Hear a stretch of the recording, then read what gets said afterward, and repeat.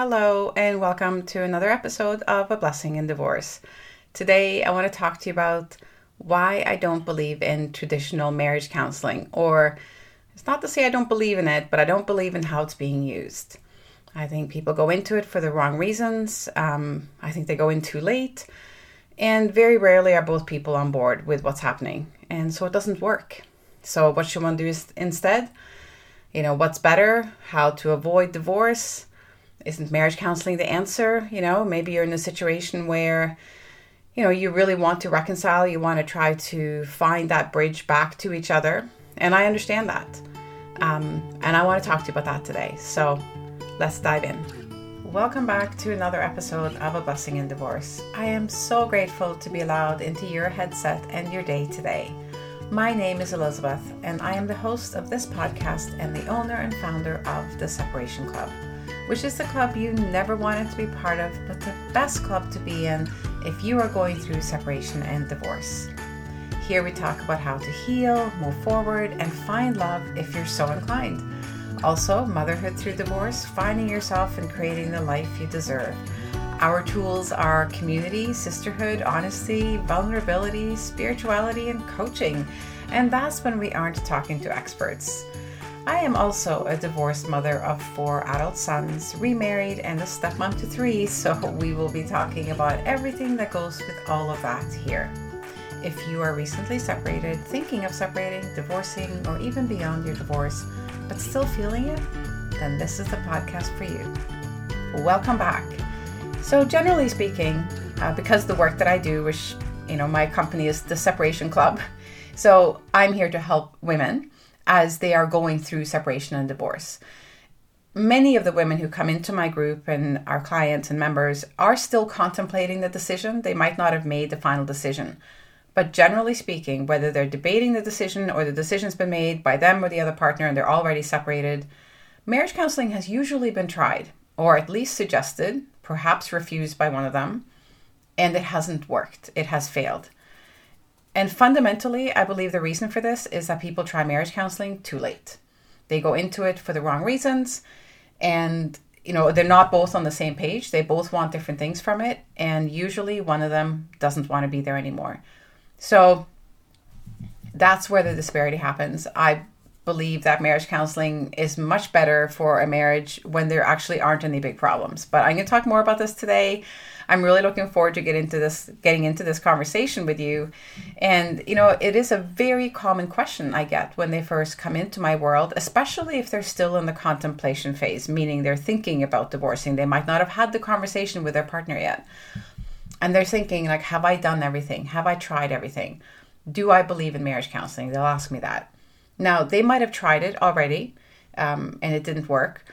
Often I hear stories like, we tried marriage counseling a few years ago, and after 2 sessions, my husband refused to go anymore. And I know, by the way, that I'm being general here, but I think there's an overwhelming percentage that makes what I'm saying correct, that women are much more willing to go to counseling than men. Men are usually dragged there. And if they do agree to go, it's usually as a result of an ultimatum of some sort, like this marriage is going to end if you don't come. So they go in reluctantly, not really believing in it, not wanting to do it, and not thinking it's necessary, or at least that's what they tell themselves, so they don't have to do the work. And so everybody's in there for different reasons. And at the outset, that is a recipe for disaster, and it certainly isn't a recipe for success, let's put it that way. So generally speaking, they come to me and they're like, do you think I should keep trying? Should I see if I can get him to go to marriage counseling again? I will say I have clients who are divorcing women, so women divorcing women. And there's usually been a lot of therapy and counseling in those cases. So those circumstances are often a little bit different in that both parties are willing to go. But again, their motivation for going into it, usually when you have 2 people wanting to go into counseling, there's one person who's suggesting it, there's one person who's either agreeing or disagreeing to come along, and so the motivation is different. So I want to get into the reasons I don't believe in it first, and I'm going to be talking a bit about the ego today as well, because I think it's such a huge factor. But fundamentally, if we're kind of going to do a little bit of almost like a timeline of a relationship as it's falling apart, it's generally when we get to that point when, someone is finally agreeing to counseling, or counseling's become the last ditch effort. That is usually not the first time somebody's asked someone to go to counseling. That might have happened for years. I actually interviewed someone for my podcast who you will be hearing from very soon, that episode, who said that she had asked for marriage counseling for her birthday for like 5 years leading up to their divorce. And I found it so interesting. I've never heard of anyone asking for that for their birthday before, but that certainly tells you how important this was to her. That's all she wanted. And he thought she was joking, or at least that's what he told himself, and she never got it. They never did it. He absolutely refused to go. And unfortunately, not maybe the birthday gift's part of it, but it's a very familiar story. And I don't really know why men hate counseling so much. I'm going to go by what I read and hear from the women, not to mention what I experienced myself when we went to marriage counseling just before we separated. Generally speaking, men, and this partly due to their upbringing, this is not because they're bad people, okay? This is not about bashing men or criticizing men. It's just about explaining and understanding the dynamic that's happening as you go into marriage counseling or as you ask for it. Men, generally speaking, men are not used to speaking about their emotions. They're very uncomfortable with it. They don't really know how to do it, meaning it's not that they're stupid or anything, of course not. They don't have access to the emotions, and this scares them to go there. It really feels very fearful to sit down and start sharing their emotions. I've also heard from some men when I've spoken to them about this, because I like to ask the other side, because I always believe that there's two perspectives and there's two experiences in everything. And we have to look at the other experience as well. And I've heard from several men that one of the reasons they don't think it works, or why they maybe walk out after 2 sessions and say, I won't go anymore, is because they feel like they're being made to be the bad guy. Or they feel like as soon as they open up and share their feelings, which potentially is some discontent with their partner, like maybe they don't feel seen and heard in the marriage. Maybe they don't feel appreciated for the things that they do.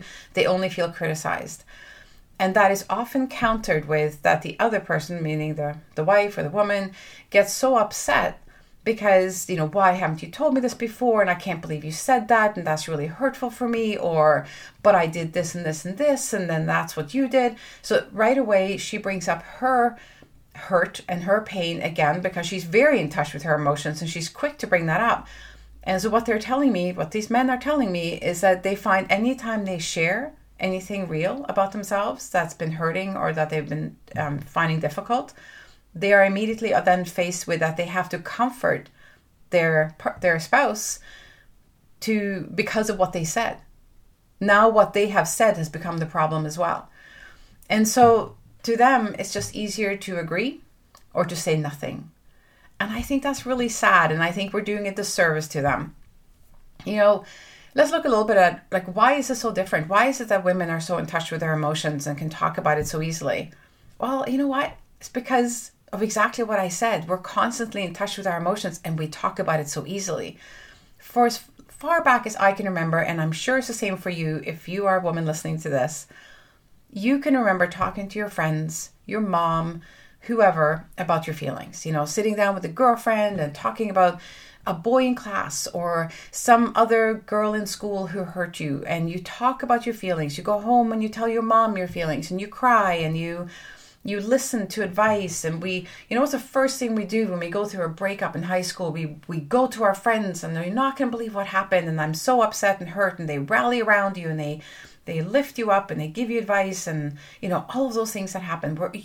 We are used to accessing our emotions, to feeling our emotions, to analyzing them and talking about them. This is actually relatively easy for us. For them, now just go back into school. You don't think these little boys have the same experience? You don't think they get hurt by a girl or some other guy who doesn't pick them for their team, or Somebody makes fun of them, they get really upset. What do? They get told to not cry like a girl. Oh, are you getting all into your feelings? Oh, look, he's so sensitive. All these really, kind of crushing and hurtful things are said. And usually the intent isn't to hurt, but it's just, for some reason, we don't allow for little boys, or we didn't allow for little boys to share emotions. They were very quickly ridiculed and told not to be somebody who voices their feelings and shows their emotions. So they shoved it away, and they shoved it away, and they kept doing that through their childhood, adolescence, and then as they go into relationships, they now know, they're adults, and they know that they can't show emotions. That's weak. That's not good. That's not going to be received well, so they hide them. And then guess what? We have this couple where one is not expressing their emotions and the other one is getting upset expressing their emotions because they're not getting anything back. There's no communication. There's, I never know where he's at. He doesn't say anything. He never complains. He doesn't do anything. He's just there. Well, hello. It's the upbringing. So I think we have to look at where it comes from. Why aren't they sharing? How can we change that? Well, we have to get really good at creating a safe environment for them to do that. We have to allow them to voice their discontent, even if they're saying things that we don't like to hear. We might be hearing that we did something wrong, that we didn't support or listen well enough. We have to allow that conversation to happen and for them to feel that it's okay to say those things, that they're not going to be then found at fault for that later on. We have to create safe spaces for them, just like we have to do for ourselves and like we need them to do for us. And to be very honest with you, I think they are better at creating a safe space for us than we are for them, because we know how to ask for that. And early in the relationship, you probably did. And when you're madly in love, they say whatever, they listen, they comfort. And then as time goes on, it maybe stops, right? And so we get unhappy about that. And then things go so bad, eventually, I'm doing a huge leap forward here, that the marriage is in trouble. And now you have two people who are hurting. His absence of emotions and expressing pain and showing them does not mean that there's an absence of emotions. So I think, so often I also hear this, probably one of the most common complaints I hear when separation first happened, is like he doesn't care at all. It's like he never loved me. I've just been discarded. It's how he knows, it's the only way he knows to deal with his emotions, is to shove them away and then just get on with life. And that's what they do. They shove the emotions away, they put away the hurt, they compartmentalize it, and they leave it behind. Is it easy for them? I don't know that it is. I think it causes some really tough times for them and potentially health issues as well as they shove things away. I mean, let's face it, there are a lot of men who deal with a lot of health issues that women don't, and vice versa, of course. But I think a lot of what we can see in sort of typical of men, it can probably be related to that. There's this constant sort of shoving away, but that tension, that sorrow, that grief, those emotions, those negative emotions build up. They build up and they create stress in the body and they create illness in the body. So it shows up in other ways. But what I really want to, share with you today is kind of like, why does marriage counseling not work? And in the hopes that by hearing this, maybe you can change your experience with marriage counseling. Maybe you can find a bridge back to each other simply by opening your mind to it, changing your perspective when you go into it. I'm all about that. I'm all about, let's look at this differently. If it isn't working this way, then we need to look at it differently. It's a whole, if you keep banging your head against a brick wall, So let's change things up. Let's think about things differently. Let's go down an uncomfortable path today. And if you are listening to this and you're someone who really wants to try to save your marriage and you're at the end of it and it's, you pulling teeth, maybe, hopefully, there's something here for you today that can help you bridge that gap and help your other person feel safe coming into counseling with you.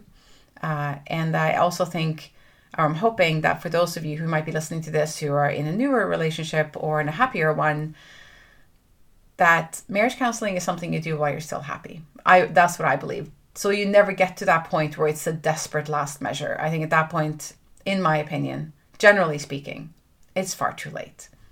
So let's talk about the reasons specifically that I don't believe in marriage counseling, or why I don't think it works, rather. Okay, so it's not that I don't believe in it. I want to be very clear about that. I believe in counseling in general. I believe in therapy and coaching and counseling, and something as important as your marriage deserves that kind of attention throughout the marriage.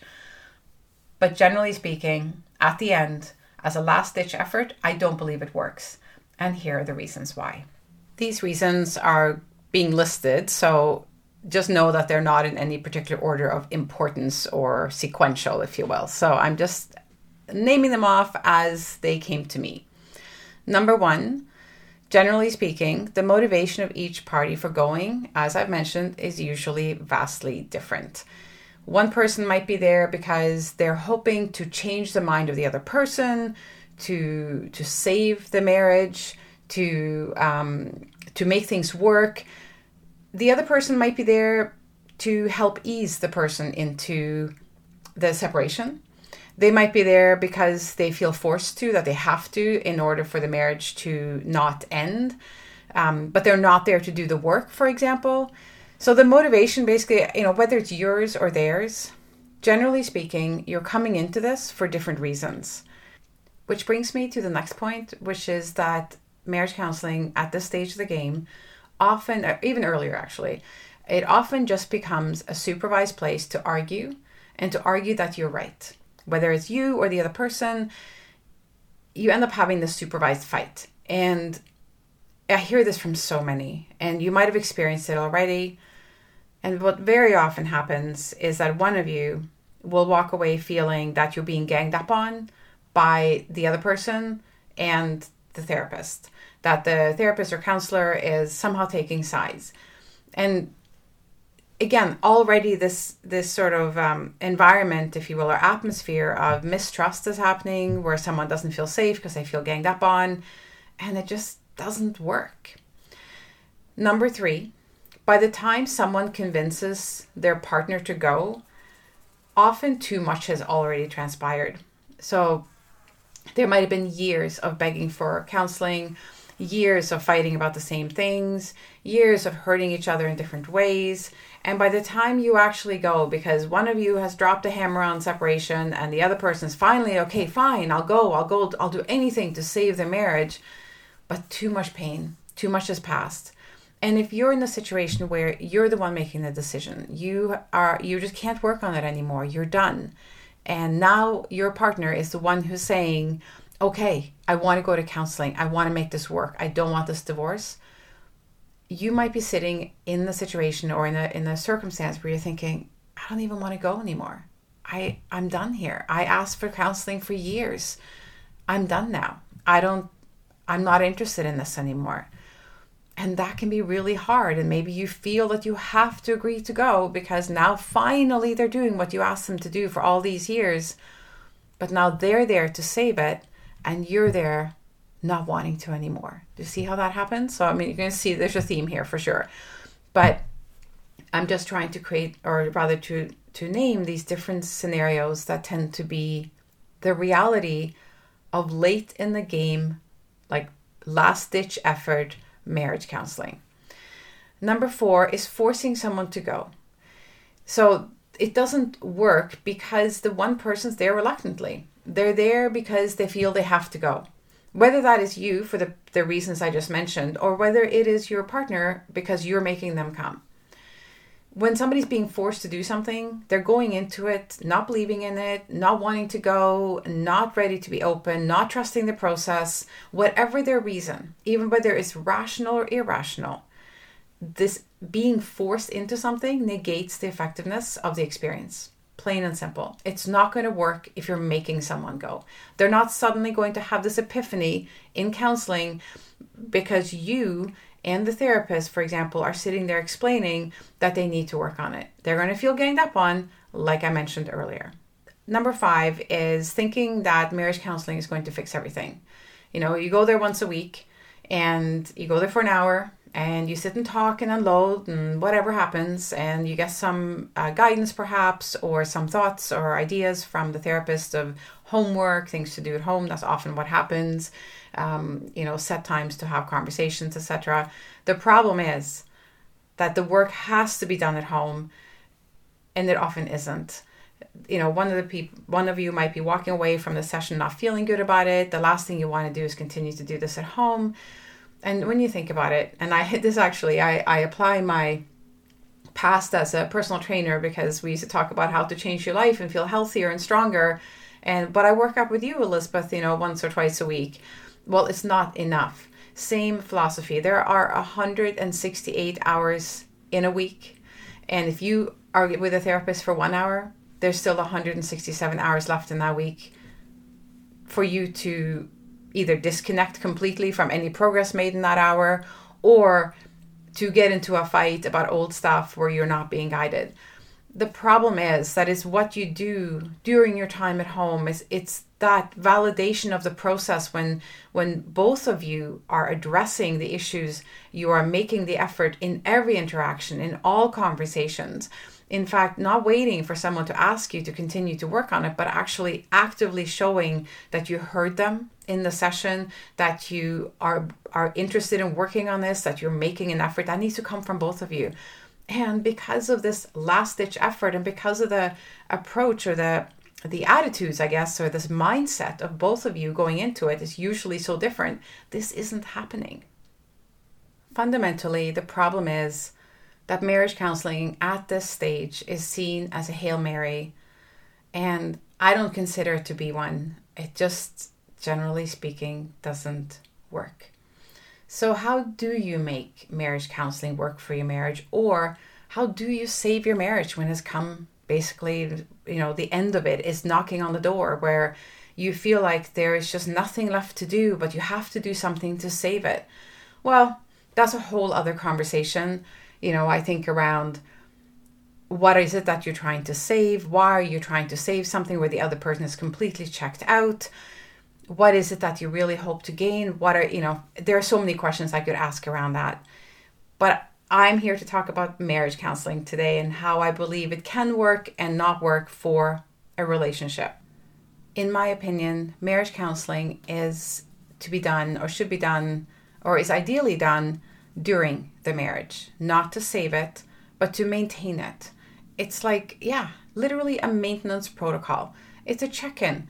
Maybe you agree to go once a year. You go and have 2 or 3 sessions, either to address a pattern of arguing that's come up, or something that you don't quite know how to articulate, that doesn't feel right, or simply to evolve and grow together and to continue to work on the marriage or the relationship. Do it regularly before there are really huge problems like I want a divorce or an affair. Do it when something smaller keeps coming up that you're not able to resolve on your own, those pesky little regular fights that you're starting to have. Do it to learn how to show up better for each other. Maybe you're noticing that your partner is struggling. Your spouse is having a difficult time with things. Maybe something's happened at their work, or something with a family member. And somehow you're not able to talk to each other about it, or you don't seem to be able to help. Or when you bring it up or try to help, you're being pushed away. Maybe this is a safe place for your partner to voice their issues, to talk to you about it, and also to express how you can help, or even if you can help, right? It's for personal growth as a couple. It's to address a journey forward. It's to address and maintain. It's to oil the squeaky wheel. I don't know, or grease the squeaky wheel, I guess the expression is.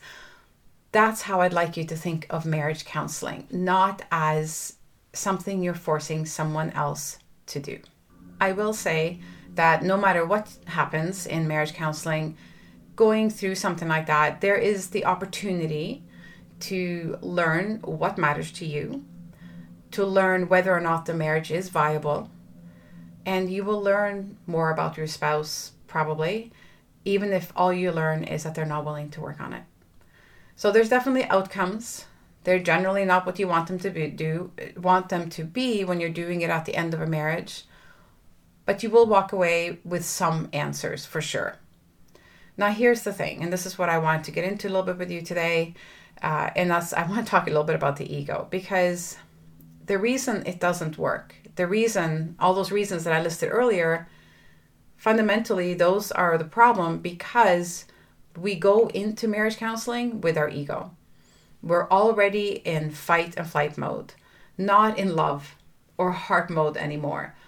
We can't find our way back to ourselves when we start there.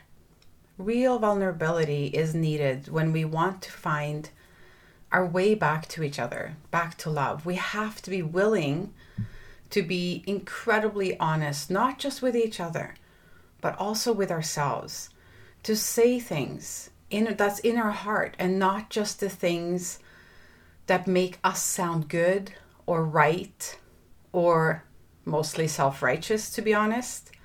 Most of us, when we've gotten to that point, we're no longer feeling safe to do those things. And so our ego steps in because we are in save mode. We're in fight or flight. We are in the last ditch effort, we've got to try. What's going to happen? We're in fear because we don't know what's going to happen if we divorce. It's scary and overwhelming and stressful. So we live in our ego. So what does it even mean to live in your ego in a relationship? Well, your ego is attached to your sense of self-importance or your self-esteem, which is kind of, how you think other people see you. And this is something that's important to us in many ways, or at least we believe it to be important. We tend to place a tremendous amount of importance on what people might think. And as we go through something like separation and divorce, we find ourselves wondering, how will people react? What will they think of me? I have to be justified. I have to be right. This has to be the obvious answer so people feel sorry for me and they can see that the other person has wronged me, so I'm not a bad person for wanting this divorce, for example. Now, you might not think about it like that, but that's essentially what's happening. And this is why when we go into these marriage counseling at the end of the road, or when things are really, really bad, and we go in with that mentality, it is not a mindset that is conducive to reparation or to reconciliation or finding your way back to each other. It just isn't, because this is what I meant earlier about being incredibly honest with yourself is, why are you going? Is it to show them and to have someone help you prove that they have wronged you and that they're upsetting you and that they need to change so that you can be happy? And I'm not trying to say that you're the problem or that something's wrong with you or that you're ego driven. What I'm saying is that when we get to a point where we are so emotionally unhappy and unsatisfied that we want to leave a marriage, that it's okay to leave. And then when we say we want to do counseling, or we get forced into counseling or whatever, we end up going in with either this isn't going to work, or the only way this is going to work is if this other person makes these changes so that I can be happy. We get into our ego when we feel we've been wronged, when we feel that we are unsafe. And a primary relationship like a marriage, when it's on the brink of divorce or it's going through divorce, we no longer feel safe in that relationship. So we live in our ego to protect. That's the ego's job, is to protect us. Is as soon as we go into stressful situations, fight or flight, the ego's there to protect and bring you back to safety right away. Back in the Stone Age, when we lived in caves and the greatest danger was a dinosaur or some kind of a beast of an animal, we were truly fighting for our lives. That's where the ego came in. It would see danger, sense danger, and then help guide you towards safety. It would propel you into action so that you would go and take care of yourself and be safe and hide or do whatever you needed to do. Relationships are just a little bit more complicated. And all the ego's picking up on is that, release of those hormones and that feeling of stress in your body. So how do you know if you're living in your ego? Well, first of all, I'm going to tell you most of us do most of the time. It's our ego that tells us we have to do better in our careers, that tells us we have to go to school and get this education so we can make more money. It's our ego that fights hard in the relationship for, wanting to be right, or when you fight about money, or you fight about time, or you fight about a number of things, it's our ego that gets into play. If we're coming from a place of pure love, of unconditional love and compassion for each other and for ourselves, there would be no fighting. It would just be an expression of needs and a willingness by the other person to fulfill those needs. And there was probably a time when the two of you were like that, but you're not there anymore. So your ego is important, but it is not helpful when we're trying to save a marriage or even to maintain at times. When kept within sane limits, a healthy ego is necessary for a relationship to work, because we do need to have a healthy sense of self-esteem to be in a healthy relationship. In other words, we have to believe we're worthy, and we have to believe that we add value and all those things. But there are some signs that the ego is playing a bigger part in your relationship than you might think it is, or that you want it to be, or that you might not even have thought about it as the ego, by the way, which I certainly didn't at the time. And I actually have been so fascinated by learning about this as I do my coaching and work with people, and this keeps coming up, because understanding how the ego shows up and how and when we are being driven by that really helps you dial it back and make choices from a different place if you want to. So here are some things that might help you learn or discover if the ego is playing a part in your relationship, or rather how it's playing a part, because I'm sure it is. So for example, when you feel the need or desire to be right and to be seen and acknowledged that way, instead of trying to allow space for that they might also be right, you might be finding yourself insisting that they have to tell you that you're right. So agreeing to disagree is a good thing. It's sometimes we just cannot reach a resolution or an agreement fully, but we can find a place where we can understand that the other person feels differently, and that's just the way it is, and that's okay, and I still love you kind of thing. That's not ego driven. Ego shows up as, this is my stand, this is how I feel, and I need you to acknowledge that I am right in this feeling. That's ego. Another one is playing a victim. This is a bruised ego resulting from that you feel like you are not good enough. This can, of course, arise because your spouse has been maybe unkind or overly critical and is exhibiting some part of their toxic ego side. But if you start feeling less than, and start with a negative sort of inner narrative about yourself because of things that they say or fights that you're having, then you're heading down this path. So this is the bruised ego. This is the wounded inner ego. Another sign that you are coming from your ego or thinking from your ego place is unfounded jealousy. This happens a lot towards the end, we really, or when things are not good, because we wonder about affairs and we wonder, when did they stop loving us? Do they even love us? Have they ever loved us? Or we start questioning things. And so we get maybe jealous of time they spend with other people in places where we didn't get jealous before.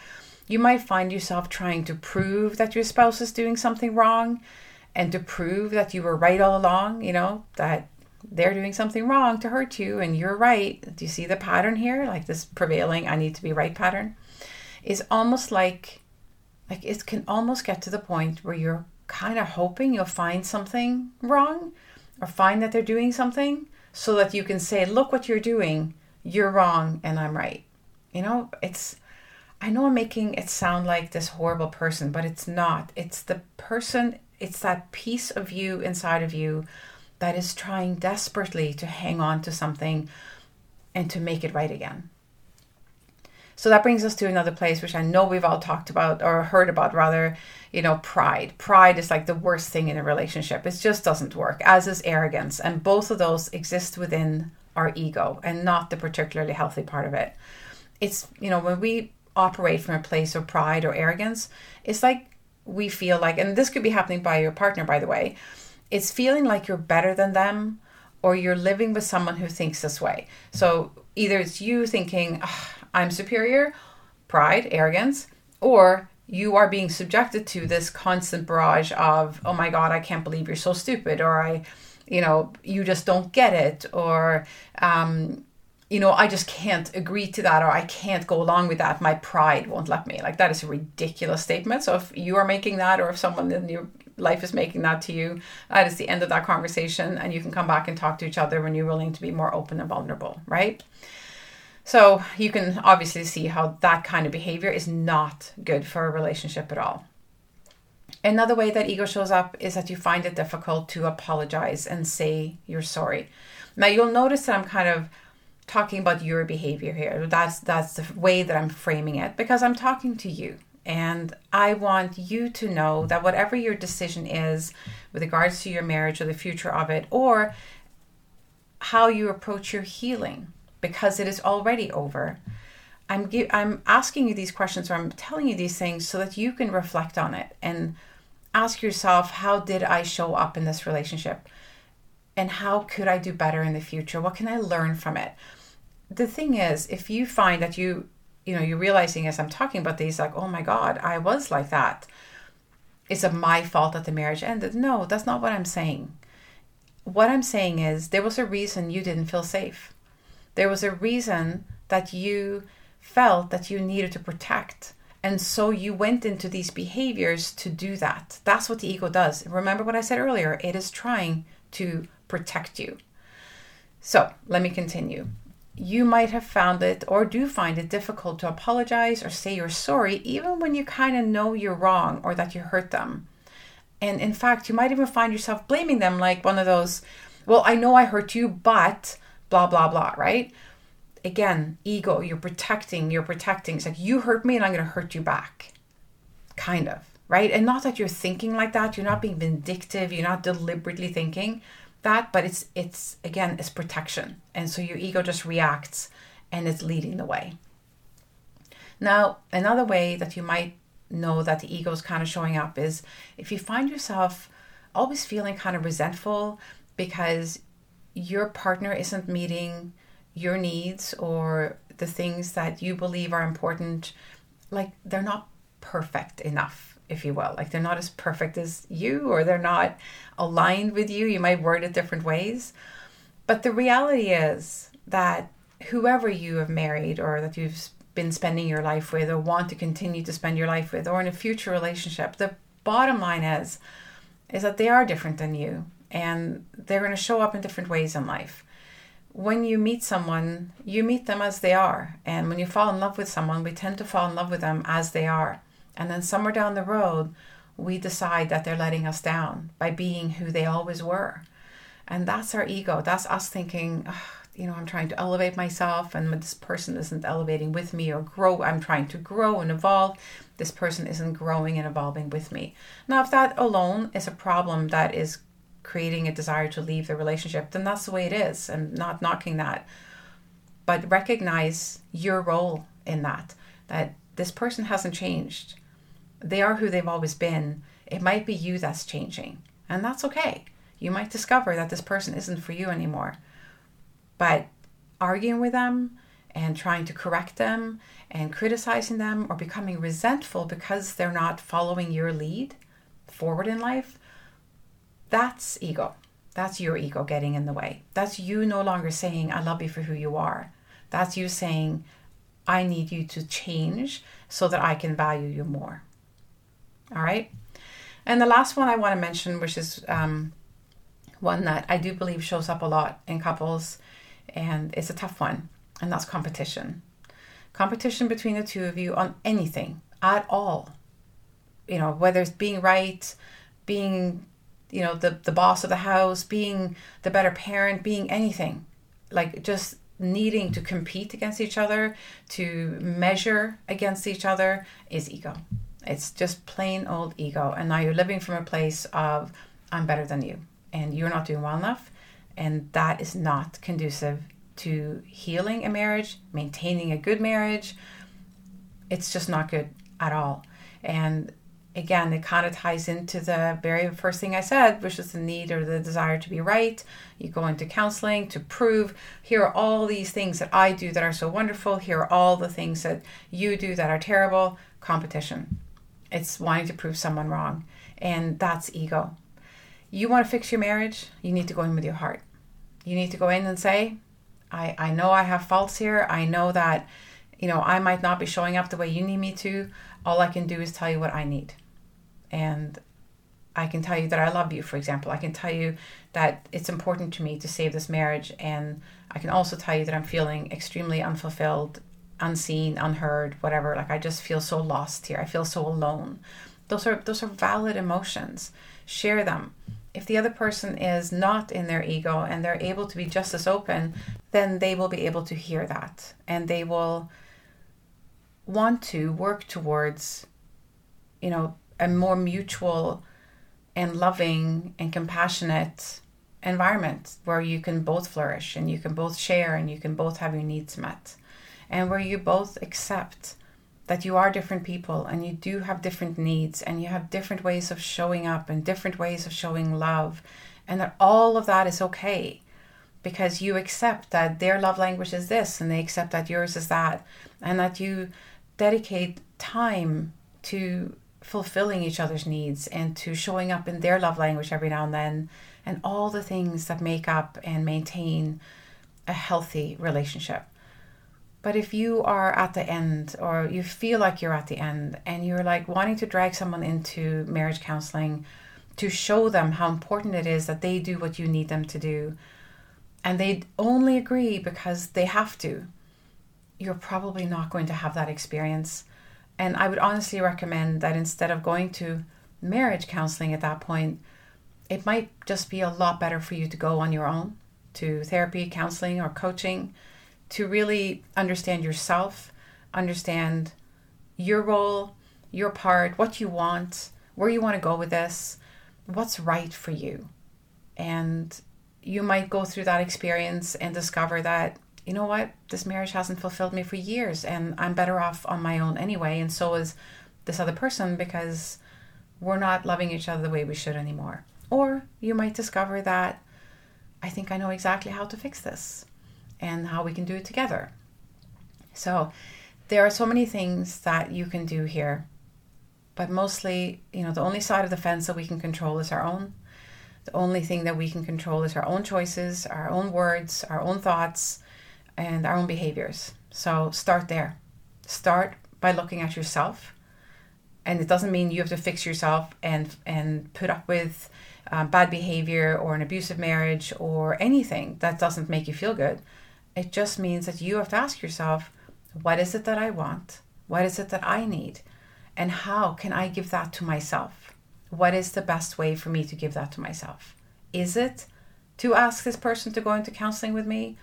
Or is it simply that I need to acknowledge that this is over, that this is never going to be what I need it to be? I don't know. Ask yourself. I want to tell you before I go that I do this work with my clients all the time. I've done a lot of work with women who are contemplating leaving a marriage. And one of the first questions they ask me is, of course, does marriage counseling work? But they also ask, do I only work with people who are actually splitting up? Not at all. I have worked with several clients who end up staying and end up continuing to work on it. I am not attached to the one outcome or the other. I'm attached to that you get in touch with what you need and that you learn the strategies to create that for yourself. How to ask for it in your relationship, or how to heal yourself outside of the relationship so that you can move forward and perhaps one day have a healthy relationship again. I want you to be happy. That's my goal. And I want you to find the right way for you to do that, and to not make choices out of fear, out of obligation, out of worry for what other people might say. I want you to make a decision from your heart and your soul for what is best for you, and not from your ego. Your ego should not be involved in this decision. So I hope that this has been helpful, educational, or whatever for you, that it has opened your eyes to something, or maybe a couple of aha moments. I would really love to hear about them. whether it's in, a review or 5 stars or something like that, or send me a message on Instagram or wherever you know me from.